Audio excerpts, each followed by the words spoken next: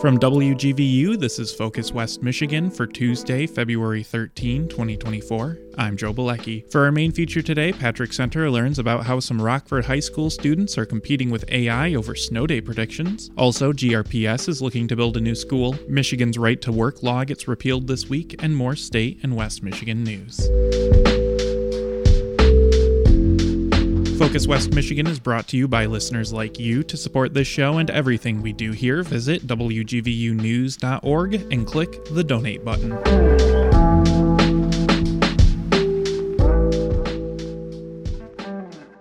Leadership at Grand Rapids Public Schools have announced a recommendation for building a new elementary school. WGVU's David Limbaugh has details on where that school would be built. Aberdeen Academy and Palmer Elementary schools are slated to close in 2027. There's now a plan to replace them with a new state-of-the-art school on the Aberdeen Academy site that fall. Back in November, a recommendation was made to replace North Park Elementary, but stakeholders expressed concern a new school there is too far north. This revised plan is a direct result of that feedback. An analysis by GRPS of the 95-year-old Aberdeen building concluded that renovation costs would exceed 80% of the cost of building a new school. A separate analysis considered birth rate data from the Kent County Health Department as well as current student addresses, which helped in deciding on the Aberdeen location for the new school. Funding for construction of the new school would come from the voter-approved bond passed in November. It would also mark the first new school to be built in Grand Rapids' northeast side since 1965. The Board of Education is expected to vote on the proposal in March. In-person public feedback is welcome February 21st at 3:45 p.m. at Palmer Elementary and February 27th at 6:30 p.m. at Aberdeen Academy. You can also find an online feedback form at grps.org. I'm David Limbaugh. This week, the repeal of Michigan's right to work law takes effect. More than a decade ago, Republican lawmakers passed the controversial law to prevent employees from being forced to join or financially support a labor union as a condition of employment. Democratic lawmakers voted to repeal the law last year. Jim Holcomb is the president of the Michigan Chamber of Commerce. He does not expect repealing right to work will hurt Michigan's economy. One policy decision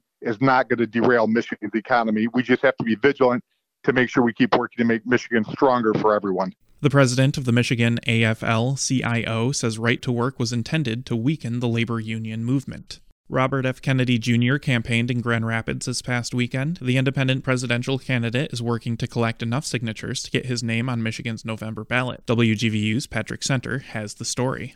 Robert F. Kennedy Jr. spoke to voters at Grand Rapids St. Cecilia Music Center. The independent presidential candidate spoke for nearly 40 minutes. He asked that voters have an open mind and expressed his belief in debating the issues. As a litigator, he says Americans are being poisoned by environmental toxins. If elected president, he would focus on protecting people from harmful chemicals. C-SPAN streamed the event. On domestic issues, the 70-year-old expressed he would rein in the growing national debt. Somebody's going to pay for our joyride.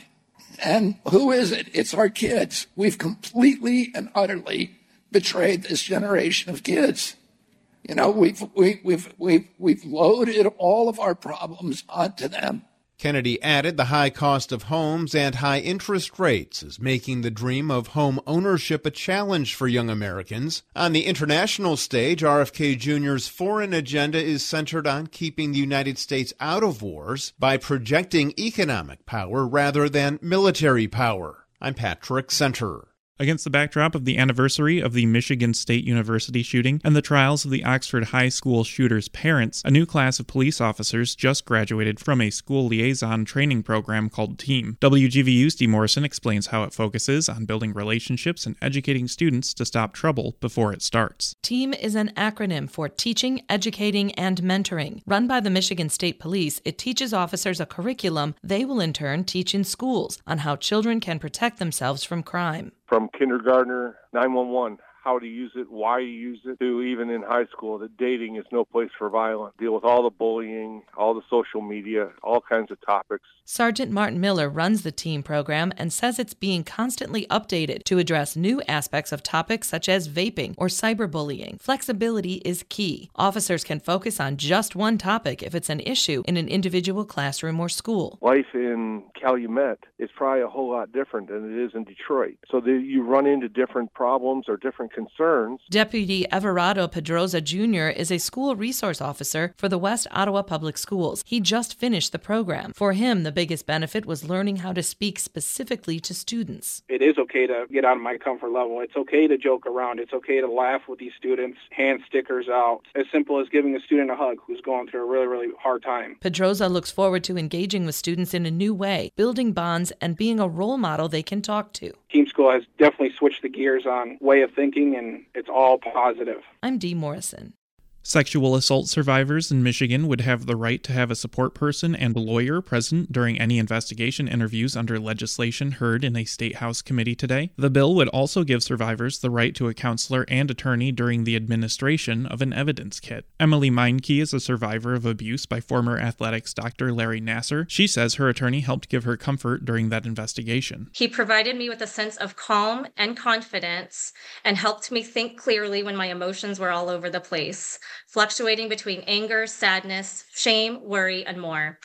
Survivors deserve this confidence throughout every single step of the investigation process. Another bill heard in committee today would give survivors free access to a hospital shower after undergoing an evidence kit, if a shower is available. The Lansing City Council is supporting a ceasefire in Gaza and Israel. The city passed a resolution last night following a weeks-long campaign by concerned citizens and the city's Committee on Equity, Diversity, and Inclusion. The group approved the measure unanimously. Council member Trini Lopez Paley Voneglu explained the document before the vote. This resolution denounces Islamophobia and anti-Semitism, anti-Palestinian bigotry, and anti-Israeli bigotry. It states that the city of Lansing stands on the side of human rights, peace, and justice. Lansing joins other cities in the state like Detroit and Dearborn in calling for a ceasefire in Gaza. Neighboring East Lansing rejected a resolution last month that labeled Israel's military campaign a, quote, war crime.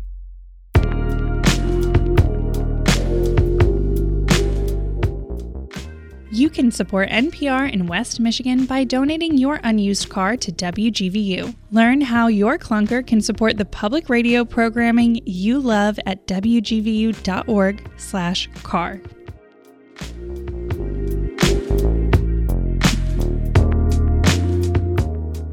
Snow is back in the forecast this week. Will it be enough for area school districts to call for a snow day? At Rockford High School, there's a competition some students play called the Snow Day Prediction Game. They're competing with an artificial intelligence program predicting the likelihood district leaders will call for a snow day. WGVU's Patrick Center spoke with Ben Talsma, a learning solutions specialist at Van Andel Institute, about the educational value and origins of the competition. That's a great question. It comes from two different places, really.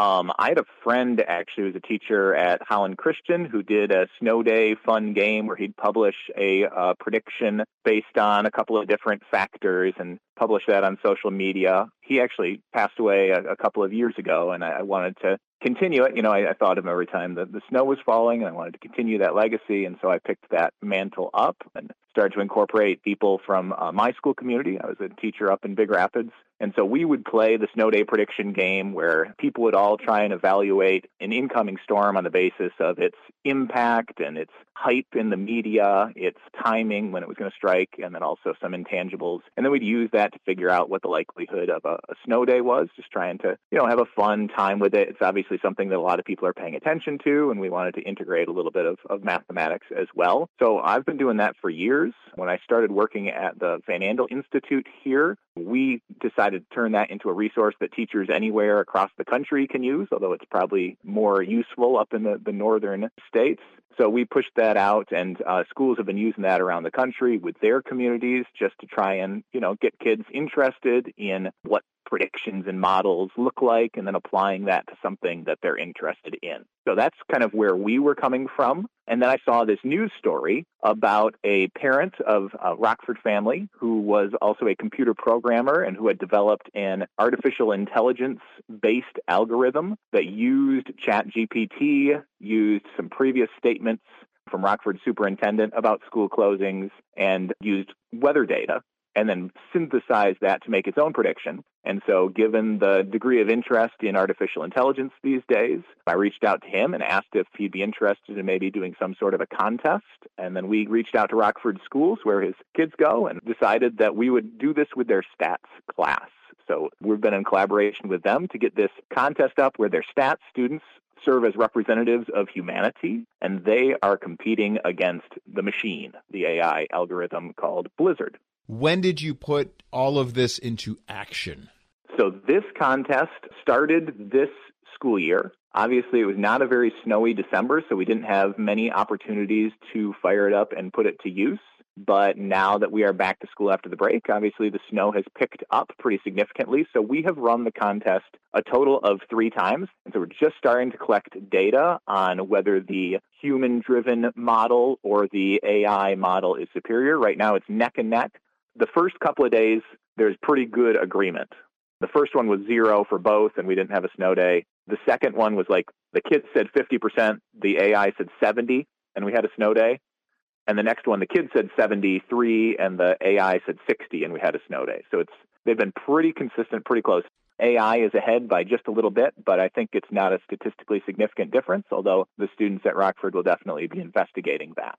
What data does the human element in the competition use, and what is AI using to run its model? Yep. So the human algorithm is using a subjective evaluation from a large group of people. All of those people are trying to guess the average of every guess. So they're incentivized to try and think about what other people are thinking. And so they're making an evaluation based on the storm's impact. So they give it a rating from 1 to 9 on the basis of its impact, with 9 being the most likely to cause a snow day. So they evaluate impact, they evaluate hype, how much people are talking about this out there in the community. They evaluate it based on its timing, and then they also have a category for intangibles. And then we add those scores up, the averages in each category, and we use previous data to say, based on this score, this is the % chance of snow day. So we're using the impact, the hype, the timing, and other considerations as people want to evaluate them. The AI algorithm, as I understand it, is using basically 2 data points. It's using the previous statements from Rockford superintendent about school closings and what causes them. And then it's also using the weather data. And it's matching that weather data to those statements and saying, okay, based on the conditions that are forecast, what's the likelihood that that storm causes a snow day? Are you enjoying this?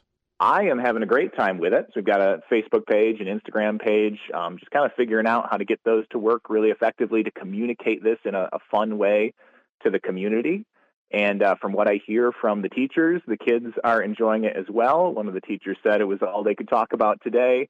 But, it's not just entertaining, it's also educational. So I think that they're appreciating that opportunity to find that intersection between something kids are really interested in and also some really intriguing statistics and some intriguing conversations around human intelligence and artificial intelligence. Just thinking about finding these cool intersections between what kids are interested in and what they need to know. That's kind of the definition of relevance.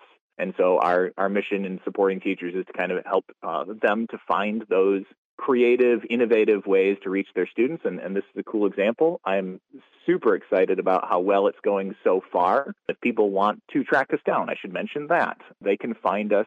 It's Humans versus the Machine, Rockford, both on Facebook and on Instagram. So if people want to see how the contest is progressing, if they want to see what the predictions are like for a particular day, I think that'd be a great way for them to keep tabs on the competition and find out the exciting conclusion to whether AI is superior to human intelligence or not. Ben Talsma, Learning Solutions Specialist at Van Andel Institute, thank you so much.